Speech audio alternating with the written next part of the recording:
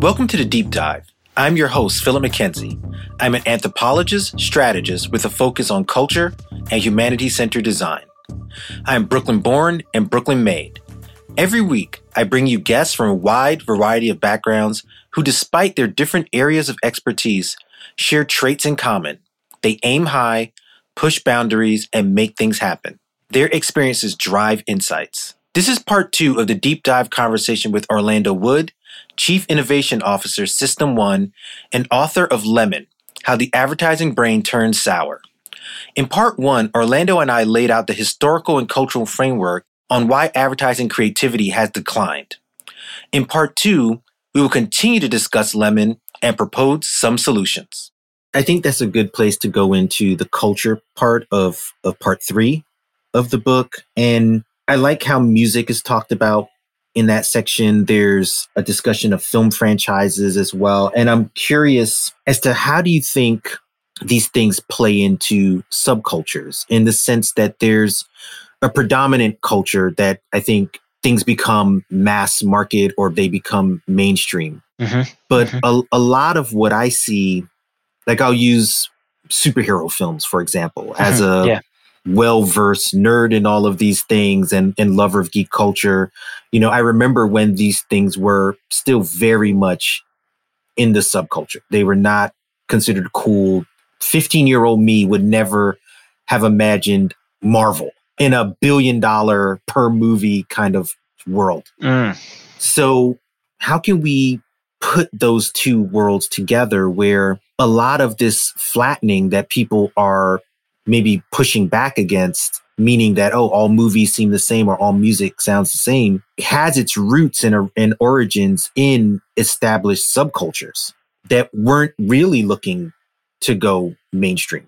You know, how does that play into it? Well, it's interesting, isn't it? I mean, as you rightly say in the book, I talk about film franchises and how they've increased, you know, in popularity and, you know, audiences as well over the period. And, you know, I suppose that's what's happened in this period is that popular culture has become manufactured. That, you know, when people see a success, they try to replicate it and replicate it and replicate it. And, you know, there's so much money tied up in these films these days that there's a risk of not replicating it. So you get this replication in film, and, you know, often of course, things normally start from subcultures, interesting things, and then they're sort of made more popular. I mean, you know, it's interesting because you kind of see it in programming, television programming. You kind of see that we're not, at least in the UK, you know, I can't really comment elsewhere, but we see so many programs today about making things, which is a left brain thing.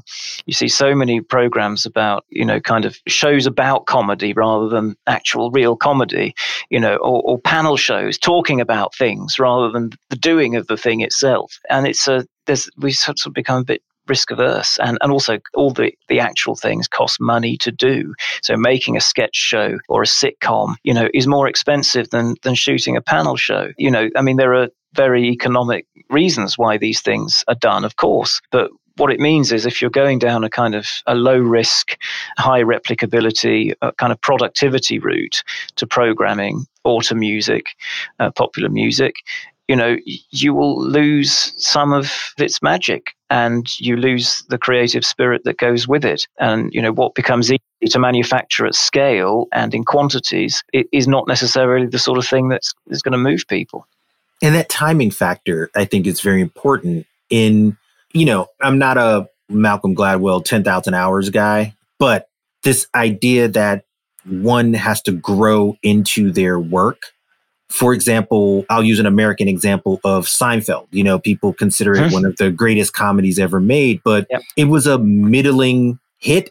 I wouldn't even say hit. I would say it was a middling show. Its first 2 years. It might be pulled. Right? It might be pulled. You know, today there are so many shows that, you know, took a while to sort of develop a following, and then you know it kind of eventually breaks out into the mainstream. You're right. And find their voice. And I think musical artists are like that. And even film franchises are like that, which is where I become somewhat of a defender of the superhero stuff, only because I think in hindsight, we can look back and say, oh, these were going to be successful, but not really. Not at the moment when they started Robert Downey Jr. in Iron Man in 2008 was not what people thought it was going to be. A lot of people were like, what the hell's Iron Man? And so, but I think we have the time to taking the time to develop things. There's a value in that. And it seems like the culture flattening happens when we want things to be very quick. And when we're focused on quantity of output rather than quality of output, and the kind of professionalization of industries, takes us away from a craft type mentality of crafting something. You certainly see that in advertising, and and speed with which you've got to kind of turn things around as well. If you don't have time to develop stuff, you need that time to pull together a range of different inputs to create something new. If you're only got a matter of hours to create something, it can't be that rich. It's going to be very difficult to do that. And there was a section there where we talked about, in the book, you mentioned this idea of community shifting and what we think of as community becoming something different, and that as a cultural moment. And I was curious about that because I think, and I'm just going off memory here, you cited like the number of bars, pubs closing. Oh, right. Yes. Yeah, that's right. And gym memberships. Yeah, no, it's funny, isn't it? How people, we've become very self-conscious in the West, I would say. We go to the gym where, I don't personally, but, people go to the gym and work out doing repetitions in front of a mirror, rather than where 20 years ago, you'd probably be down the pub or the bar with your friends and enjoying a moment of betweenness and connection and community. And so pubs are closing, and there are gym memberships been rising. But I think that's just symptomatic of the sort of thing that's happening. And it's that this lack of betweenness. You see it, and I talk about sketch shows disappearing, soap operas disappearing. The romantic comedy has almost disappeared. Yet it's very popular. So Netflix, most popular genre is kind of romantic comedy, and Friends. There's a real need and kind of desire for this kind of work and output and programming and advertising. Actually, we've tested some really famous old ads and today, they're in the top 1%. 2% of all ads that are aired today. This stuff works and will work today. In fact, there's a massive opportunity for brands and program makers, to make this stuff, because there's nothing. It's like we've lost 3 or 4 of our 5 taste buds in the last 15 years. We've watched any film from kind of prior to 2000, and I bet you'll notice a sense of warmth and betweenness and a character and dialogue that is very difficult to find in today's cinema. I definitely noticed a difference in the music. Yeah, well, yeah. Music was used in film a lot differently, I think, in that 90s and 80s than it is used now. Like, you don't really have a true soundtrack in score. In most mainstream movies, I find them to be actually pretty silent, with the occasional sort of loud action film tends to frenetic. Be a little different. There'll be a frenetic, rhythmic, kind of use of music. Very left brain. Yeah. And this community thing, I want to jump back on that for a second, because there's a company, I'm not sure how much you've seen it there, but they have a lot of ads that run in the subway here. So I see it all the time. Okay. And it's called Mirror, where you have like a mirror that you can exercise in front of. It's sort of like Peloton, but really? You stand in front of this screen that's going to be your instructor. So it's very like solo based, and Peloton is very... How alone and self-conscious is that? That's as left brain as it gets. But it's curious to me, because I wonder if there's an opportunity to redefine community, in the sense that I agree that people are doing more gym-based activities. But one of the things I offered to a client is that they're doing some of these things actually together, and also co-ed. Yeah. Like Tough Mudders are very popular here. These sort of group runs where you got to work as a team and accomplish something. And so I wonder if that's a data point to reimagine community. Like maybe community doesn't look like the bar anymore. Maybe it looks like people doing this kind of stuff together while also advancing fitness. I think that can certainly, you could think of it that way, and propose alternative products, services that have this sort of sense of connection and betweenness. And I'm sure that would be very successful. I suppose at the heart of your example, though, is still this idea of a goal and completing achieving some sort of closure in the way that it isn't just sitting around in the bar talking and not having a goal. We've become very goal orientated as a society, I think. But what's wrong with just shooting the breeze and enjoying each other's company and being playful and witty and funny? That, it seems to me, is as important as having a goal, if not more important. That sense of betweenness and community. I find that some of these concepts, and I want to segue into part 4 of the book a little bit, but I did want to jump on this one topic before we move on. Because when I hear this idea of like shooting the breeze and taking time, I think a lot more of, non-Western or maybe even non-Northern Hemisphere types of communities. When I spend time in Italy, our lunches and dinners are with family. They're 2-3 hours, there's not this idea of running to Pret, grabbing a sandwich, eating at your desk, while you're clicking on stuff. Absolutely. You know what I mean? Like, it seems Absolutely. like some of these concepts are more intense in what I would consider Western/Northern. I agree. Realities. Yeah, and probably in Anglo-Saxon kind of, I'm thinking US and UK, that kind of culture, probably more so than Italy. I don't know, but, still seems to be time for family and so on in Italy. But look, I mean, it's difficult to generalize, obviously, but I think it's interesting because there's two things that McGilchrist says on this, which are quite interesting. One is that in Eastern cultures, there's a more holistic way of looking at the world, less sort of individualistic, and that is more attuned to sort of a right brain way of thinking. So, he talks about Japan and China and how we might learn something perhaps from those countries. But he also talks about, as an interesting example, you mentioned Italy and long meals. He talks about a study that was done to show that giving up that sense of community, long lunches and the sense of, your brethren and fellow family, around you is as bad for you as taking up smoking. It has an effect on your health if you don't have that kind of thing. So it's extremely important for our physical well-being to try and keep that and retain it and maintain it, sustain it. Otherwise, we go to an early grave. So it's important for our health as much as is going to the gym. In part 4, I wanted to ask more about this left brain perspective. And I was curious does it feel like the left brain type of activities, the reinforcement of those activities comes through being more well-funded, more focused on producing those types of behaviors? Because it seems like this idea of shareholder value is the predominant way in which we've chosen to organize our business relationships, and our business relationships are now everywhere. Everything is a business. A hobby needs to become monetized. A monetized thing, right?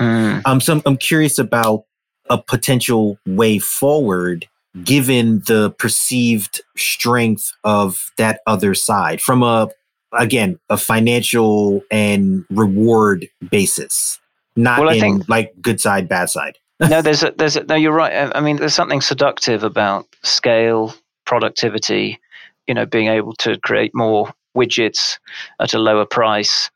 And there's an allure and an ease with which you can agree with a kind of logical, rational proposition.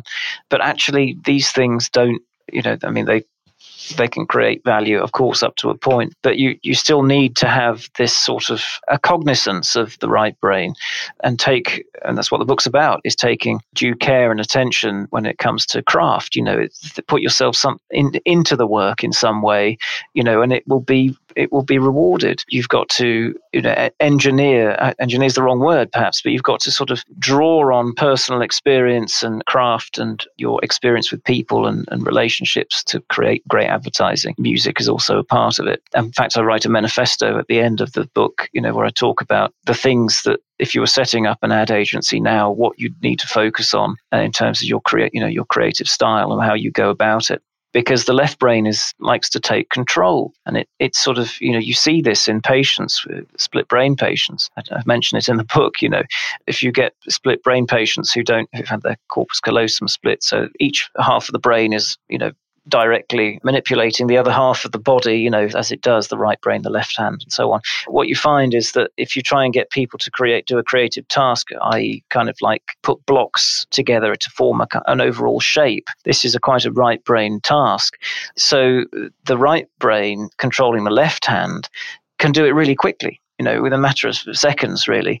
But the right brain, unless the left brain, unless you restrain the right hand, it tries to get in the way and to take over and get rid of the left hand controlled by the right brain. So, the left brain likes to take control, likes to exert control. And you see it in chapter 4. I talk a lot about this urge for specialization, standardization, all of these things which are essentially about efficiency playing out in advertising. And the effect, of course, is not good, as I show, and you end up with flat, abstracted and devitalized work that doesn't move people. So that's what happens and what is happening, I think, in the industry today. And people, it feels like specialization is also it's sometimes perceived as expertise. So I'm a expert in this particular industry or this particular type of advertising.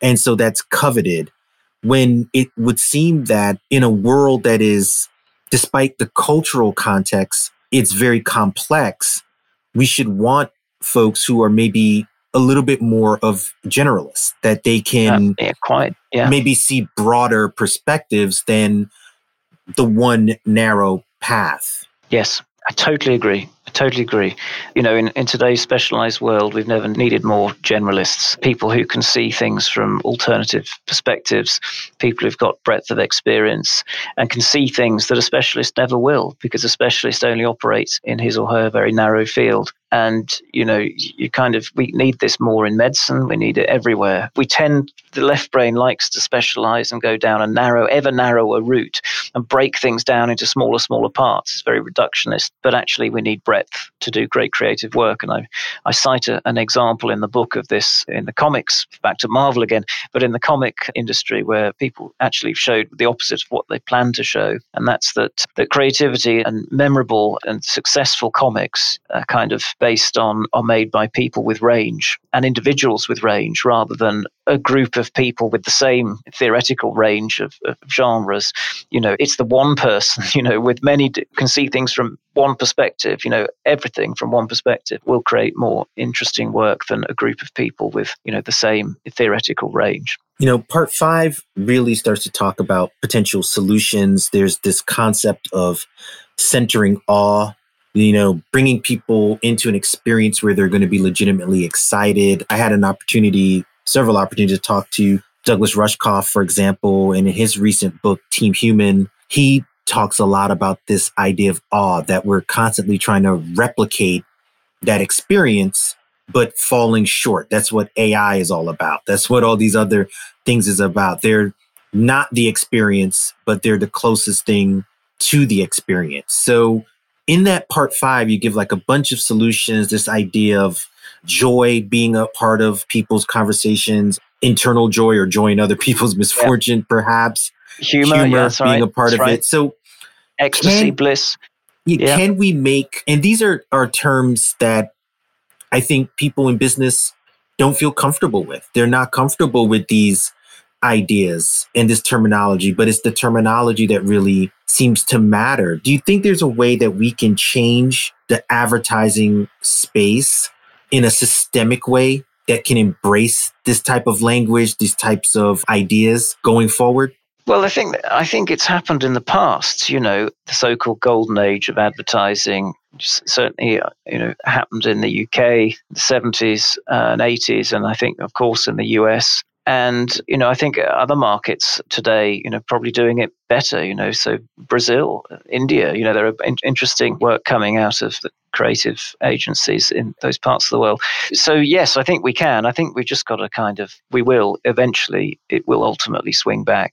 And I think we're seeing brands today, sort of starting to recognize the limitations of performance, so-called performance marketing, and swinging back and understanding the importance of brand and also reach and mass media. And that's it will happen. But in terms of your, kind of, can business ever embrace these things? Well, I think it needs to understand that they're important. And that's one of the reasons that I wrote the book, is to give some evidence to show it, and I talk a lot about humor in the book being the creative's perhaps most useful tool. And, humor gives brands, projects a sense of proportion and intelligence, for the brand, and it makes people sit up, take notice and remember. So it's extremely important.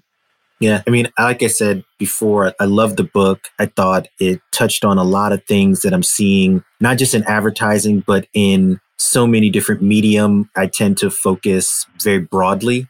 So I appreciate when I see that same perspective, but also with a really strong academic rigor. So congratulations on the book. I loved it. What I want to do right now is jump in. We have 2 segments before we wrap up. Yes. So the first one is Off the Dome. And Off the Dome is just rapid fire questions. First thing that comes to your mind, feel free to let loose. And I got to admit, this is going to be sort of a UK edition. Okay. and I feel I have family in the UK, I have family in London, I have family in Bath, so I feel very comfortable kind of taking a piss. So, Okay, go. Okay, some of them are very easy. Rolling Stones or the Beatles? Stones. Blur or Oasis? Blur. Wow, okay. Okay, what is the worst dessert? Black pudding or fruitcake? Oh, well, black pudding's not really a dessert, is it? But I quite like them both. I think black pudding, I would say. Okay. And you talked about fluent devices in the book. Yeah. And fluent devices are these symbols or mascots or tools that can use to tell a story. Huh? What is your favorite fluent device? Oh, geez. God, that's difficult. From any period, any time. Any period, any time. That's a tough one. Well, I'll go with a current one that's still going, and I think it's probably the Specsavers, the one in the UK for opticians. And it's a scenario rather than a character. And it's, every time they show someone who should really have got his eyes checked out at Specsavers because they do something silly and they can't see what they're doing. And the tagline is, should have gone to Specsavers. And it's very clever, very long running campaign. So yeah, that would be one. All right. Awesome. And now I'm going to get to the drop. And the drop is something that I'm asking all guests to share. A piece of work could come from anywhere that inspires them or that they think our listeners should check out. And so I'll give mine first, and then I'll cue yours up. So given the fact that we mentioned this guy before in our conversation, Leonard Shlain, he's one of my favorite writers and thinkers, passed away many years Renaissance ago. man with range, perspective. Yeah. Did everything. Surgeon, inventor. Came out of, given his expertise, again, that idea of specialization and his output as a writer, I find it to be astounding. And so the book that I'm going to recommend in particular, because it's very connected, I believe, to this conversation, is The Alphabet versus the Goddess: The Conflict Between Word and Image. And it's by Leonard Shlain. So that's my drop for this episode. Terrific. Well, my drop would be related in a sense, and it's some of your listeners may have come across it, but a recent book called Range by David Epstein. And he talks about the importance of range again, and in a specialist world, and just how we need breadth of experience and over kind of heavy specialization to make something of yourself in today's world. That sounds great. Now I have a book to check out as well. I'm going to add it to my piles and piles of books. But no, this was great. I really enjoyed the conversation. Me too, Phil. Thanks very much for having me on. Really enjoyed it. It's been a pleasure having Orlando Wood join me on The Deep Dive. You can listen to The Deep Dive via Apple Podcasts and thedeepdivepod.com. Download, subscribe, listen, and share. You can also follow me on Twitter via FarFlungPhil. To all my listeners, wherever you are in the world, wherever you are in your life journey, I thank you. See you on the other side.